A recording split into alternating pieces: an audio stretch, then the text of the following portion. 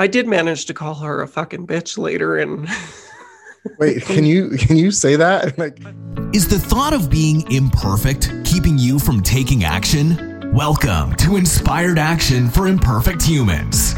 Each week, we give you real-life stories and thought-provoking research that inspires your soul to live a more fulfilled life through your own actions. From the heart of Calgary, Canada, here are your hosts, award-winning coaches Christopher Lawrence and Kyle Kalu.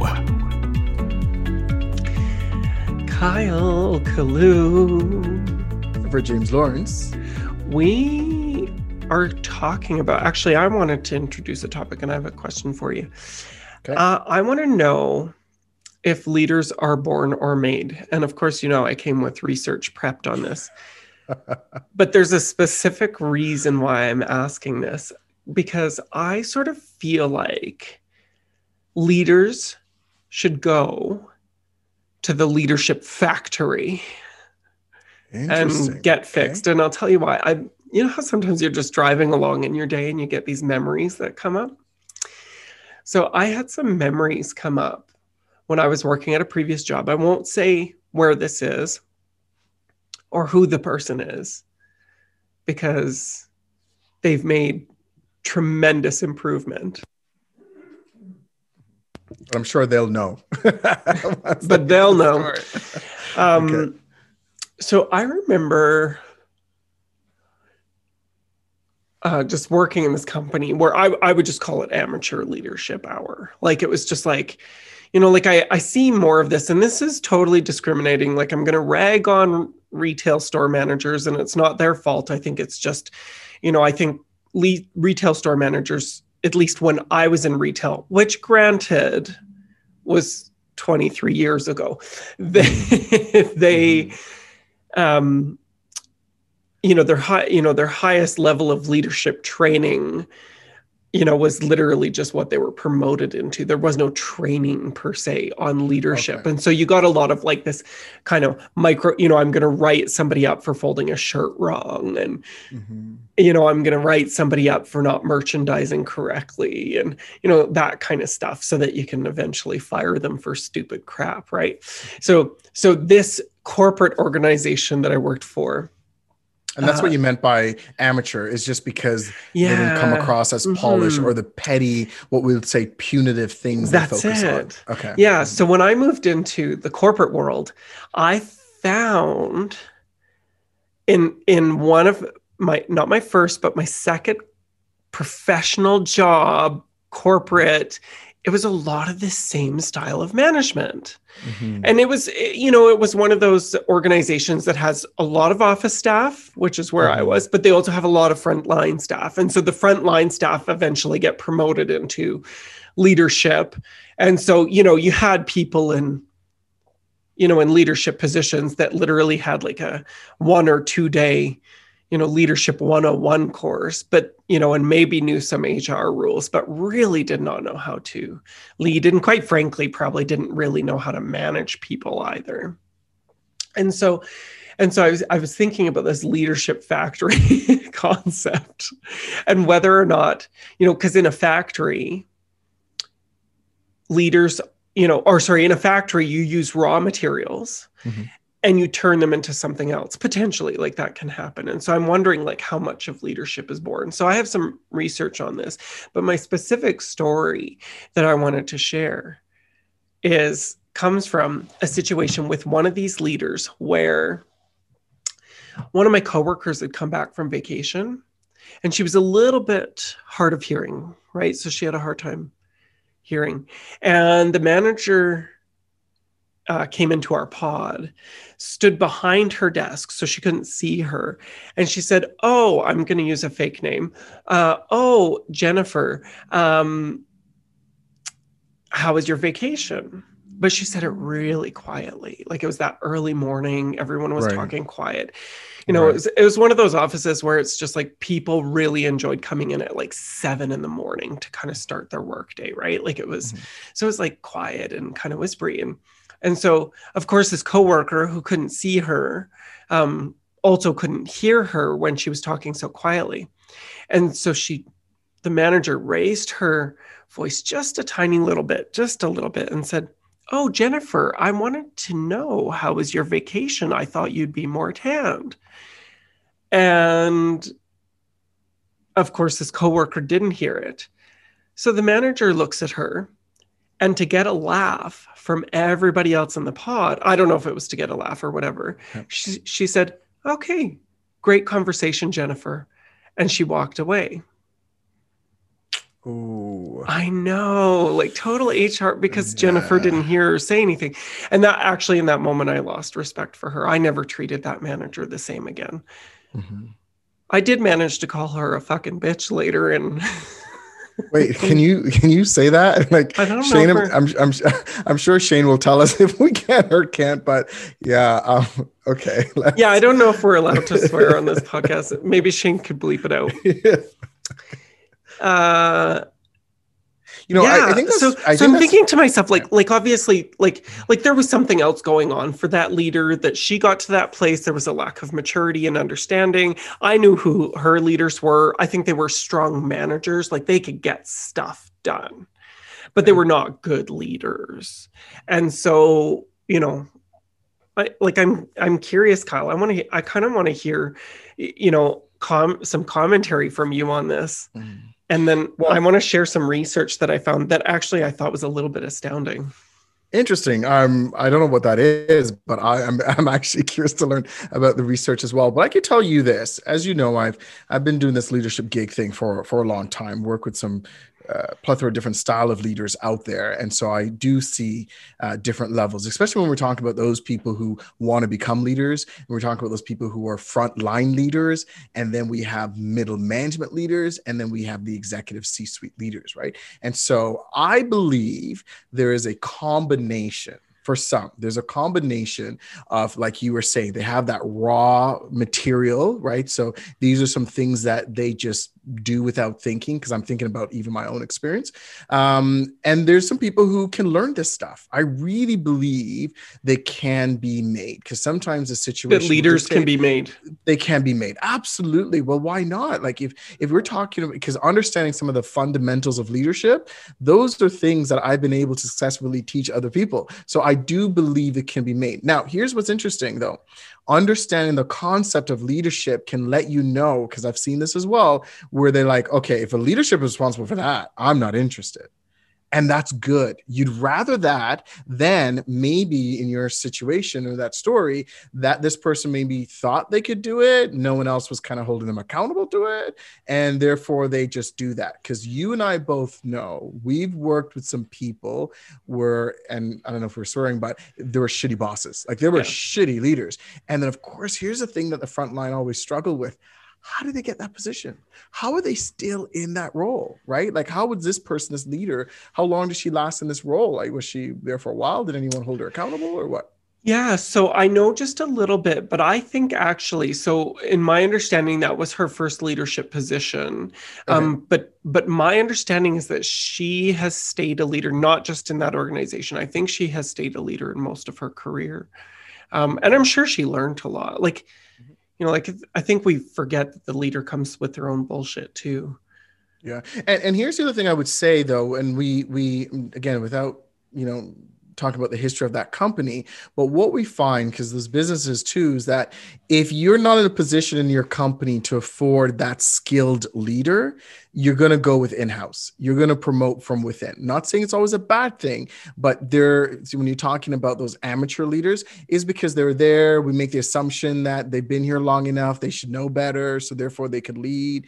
And that's not always the case. But once you get a little bit more senior in organizations, you will find that they've recognized, hold on, we need to spend some money on the development or attracting, hence headhunters, right? That's my issue though, because I have spent time in organizations where they spend money and time on development, but they're not held accountable to that development. So let me give you an example. Okay. How many, and you would know this, certainly, Kyle, how many times do they bring in a leadership coach like you to make a change, or they have online leadership training or face-to-face 2-3 day course or some kind of, even maybe it's a strong mentorship program, but there's no accountability to what I would call the behavioral skills of leadership. So what they hold people accountable to, and certainly this wouldn't be all organizations, I'm speaking from my own experience and bias, but what they hold people accountable to, Kyle, is the numbers, the stats, the projects, the getting things done, the generating revenue. And certainly you must do that, because without those things, you don't have a business. And if you don't have a business, people don't have jobs. So I'm not saying ignore that, but we know effective leadership breeds productivity and healthy corporate culture. But I have never seen an organization, in my experience, truly ongoingly hold leadership accountable for their leadership behavioral skills, their leadership training, their, like, what are you doing to hold people accountable to it? And 100%. To me, that's the biggest breakdown. And the group that needs the most work, it always starts at the top and trickles down. But the group that needs the most work is that middle management group, because they're the ones that are usually, not always, newest to the positions. And oftentimes that's where they stop their growth. And, we hear this phrase, you get promoted to your greatest level of incompetence. Yeah, you're definitely right. And I think on that list of leadership responsibility is to ensure there's a cohesive team, right? And I find that follow-up is not there, because if you think about it, those senior leaders are more visionary. The middle management frontline leaders are the ones who are going to take said vision and put those action plan, right? They're responsible to do the action. But because of that disconnect of accountability, they don't know if it's working or not unless it goes completely off the rails. Right? Because they don't have that frontline piece, or the frontline themselves don't have visibility to that. So I agree with you. And it's only a matter of time you will see that culture eroding, right? But again, coming back to what you were saying around, are they made, right? Is there's almost like there's a factory for workers, but there should there be a factory for leaders? Absolutely. I think it's a combination of both, because even at the senior level, they too need to have some discipline of accountability as well. But here's the thing, you can't have accountability, in my opinion, without having commitments. So the question is, are people getting commitments from these said leaders? Because that could also trickle down. I think that's really important. I know both you and I have worked in organizations where we have been overpromised to and underdelivered. And I think when you get commitments, and certainly like you and I both very early in our careers picked up the tactic of write down what the leader's saying and email it back to them as your record, right? Saying, hey, this is, just high level. Here's what I understand we have discussed, right? And so that's your, whether they reply or not is irrelevant, right? It's get it in their inbox so that, CYA, we say, right? Cover your... So now, I'm interested. What is the research saying? So actually the research would support this thing about that what you're saying, that it is a bit of both. There are some natural talents and skills with leaders, and but leaders are also made. So this comes from Cambridge University. Okay. So the article is called Nature versus Nurture: Are Leaders Born or Made? A behavior genetic investigation of leadership style. So this actually gets into the genetics of leadership traits. So I will let people read the article themselves, but here's some things that I highlighted. Individual differences in personality traits have been found to be moderately to highly heritable. So you can inherit leadership traits. And so it follows that if there are reliable personality trait differences between leaders and non-leaders, then there may be a heritable component to these individual differences. Okay. Thank you, Mom. Thank you, Grandma. Okay. Right. Yeah, totally. So yeah. I was just going to say, that's another podcast. Yeah, totally. I'm going to a dark place with that right now. It's like, oh, that's what you're thanking them for. Okay. So the present study proposes to address the lack of research in this area by examining the heritability of leadership style as measured by self-reported psychometric inventory. So anytime we hear self-reported, there's always it's always questionable, but anything in social research is questionable. Repeatability is an issue, right? All of these things, but we have to use what we have, right? And social research, the data from social research changes all the time as human beings change. So they actually used 247 adult twin pairs. Oh. So here's what they said. Results indicated that most of the leadership dimensions examined in this study are heritable, as are 2 higher level factors. And it suggested that 48% of the variance in something called transactional leadership may be explained by additive heritability. I don't know what that means, so we need a geneticist to explain what additive heritability is. And 59% of the variance in transformational leadership may be explained by non-additive or dominance heritability. So I think what they're saying is that, yes, there are some traits that are heritable, but, from my work with Dr. Breen and the health program and that kind of thing, a gene doesn't always express. What expresses the gene is our environment, right? So it's like you might have the gene for Alzheimer's or cancer, but that gene may never express, right? And so it's kind of like, and it's based off many factors in your environment: stress, psychological, environmental, nutrition. All of these things play a role in your environment. And certainly what we believe is that the healthier the environment, the healthier genes get expressed.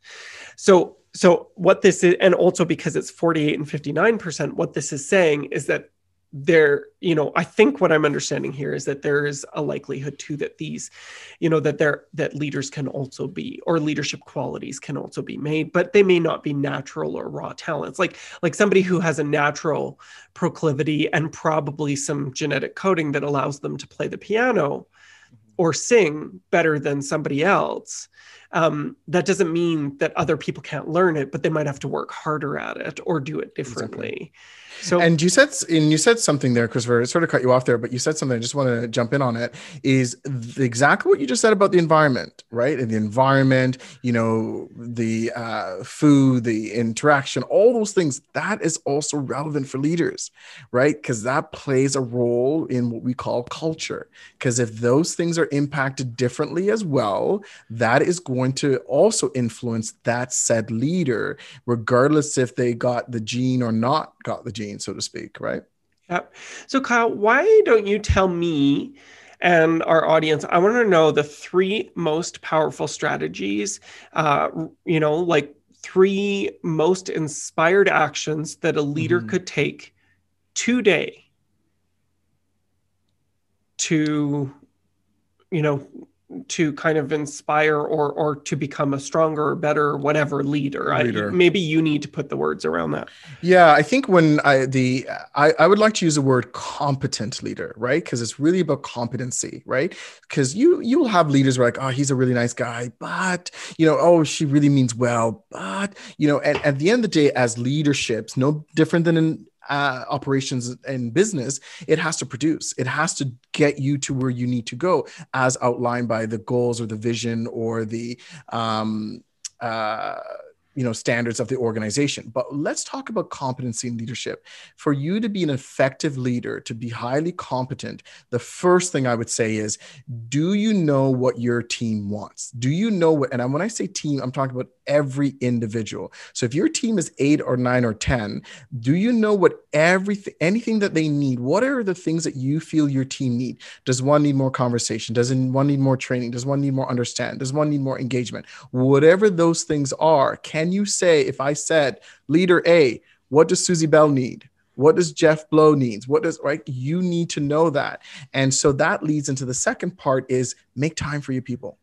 Right? I know sometimes leaders are really distracted operationally because that matters, right? Leadership does matter operationally to get things done. But remember, you can't do it alone. You actually need said team to do those things. That's why you don't have the front line report directly to the CEO. And trust me, I know companies who tried that. And there is requirement for different levels, different tiers. So all I'm saying is make time. A big chunk, did you know, fun fact, a big chunk of a leader's time, even some, again, don't quote me on this, some research, some things out there that says 80% of a leadership time should be taken up leading their people. Right. So, and if it's not, then you have to ask yourself that question. Why isn't it? So that is the second part of it.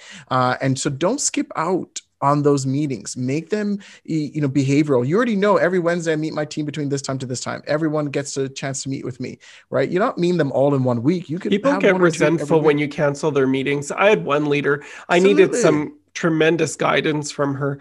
And I think maybe she showed up to, her admin would accept the meetings, right? Like the meetings were accepted, but she maybe showed up to, I don't know, if I was lucky, two, maybe 1 or 2 out of every 10 or 15 meetings. Yeah, that's unfortunate because leaders, sometimes we take it for granted. We take advantage of it. It's even in personal relationships, right? My signal offer, I could reschedule on her. I could reschedule on him. I could and we constantly do that. Oh yeah, this is more important. When you do that, as much as you just said, this is more important, that's what your frontline employees feel. You find something else more important than you actually meeting with me, which leads to the third thing I would suggest, which is feedback. Here's the thing that I've learned many moons ago. As a leader, you do not have the luxury of not giving feedback. People on the front line say, well, that's not my job. That's someone else's job. And and they can say whatever they want to say. But as a leader, you can't do that. I can tell you how many times I've been in, development meetings. I've been, meeting with my counterparts in different or departments. And every time I hear them gripe about someone, I remember one person, she was going off and she was like, I know, but she does this, she does this. And I'm sorry, I hate to name the voice there, but she was going off about this person doing that. And one thing I said to that leader is I said, so when you spoke to her, what did she say? And she's like, what? I said, so when you gave her that feedback, what did she say? Well, I didn't ask, did you give that feedback? No, I just said because it's understood that you should have given that feedback, right? She said, well, no. I said, well, see, that's a problem because why did all of us need to hear about it? And she, the employee who's doing this behavior that you do not want, know about it. Right. And it's not always giving feedback that is good, bad, or different, or, in the sense of positive or negative. Feedback is feedback. It's important for them to know when they're doing a good job. It's important for them to know when they have behaviors need to change. It's important to know that this is what's expected of them, right? Oftentimes when I'm working with a team and I say, okay, so tell me some of the feedback you got from your leader. How are you doing? Are you good, bad, different? And you know what they always say to me? Oh, I don't know. I think it's good. No news is good news. Oh, that I cringe. And trust me, that's another podcast because they can't know that they are doing well if they don't hear feedback. Yeah, so I had a leader that was just like that. She said, if you don't hear from me, you're doing a good job. And so then what? So I should fear every time my phone rings and I see your name on it, every time I see you coming down the hall to my desk, I should be afraid of you because it's not good news. That's right. What a stupid thing to say. If you don't hear from me, you're doing a good job. You know what that is? It's an excuse. It's an excuse so that I, as a leader, if I say that, I can get out of doing the leadership aspects of my job that sometimes are a little bit naggy and nitpicky in getting the projects done and getting the numbers rolled out and getting, all of those things that shareholders and executives want to see. I mean, it's all the numbers, right? But it comes at such a great cost when you say something like that. It's like, you're doing a good job if you don't hear from me. And it's like, what a shitty leadership model. What a terrible style that is. It's like, what? I don't know. Maybe folks have something contrary to that. Yeah.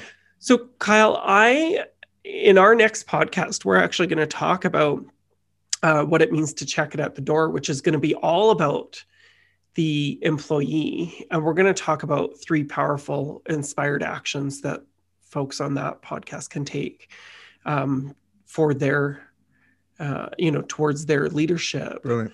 Because they can play a role. They can play a role. It's not just the leader. Because to be honest, the biggest part of accountability should actually come from the front line. I totally agree with that. And I'm really looking forward to it. So, okay. So Kyle, this is the question to our audience. If they had to take one imperfect, inspired action on this topic, in the next 24 hours. What are you going to do? Mm-hmm. That's our question for you, the listeners. What are you going to do? Just one thing. One imperfect, inspired action as it relates to leadership. And remember, leadership isn't just by title. It's by how you show up. You could be the newest, lowest person in an organization and show more leadership than anybody else in that organization. So what are you going to do? We'll see you next week, folks. It's our goal to build a global community of inspired action takers, and we can only do that with your help. So if you love Inspired Action, please leave a review on your favorite podcasting app and share us on your socials. You've heard from us. Now we want to hear from you. Go to inspiredactionpodcast.ca and tell us, what is the inspired action you took this week? Next week on Inspired Action for Imperfect Humans. They all mean different things depending on who it's coming from. Okay. Your too anything is a criticism, period. And anything that you are too much of is also an asset.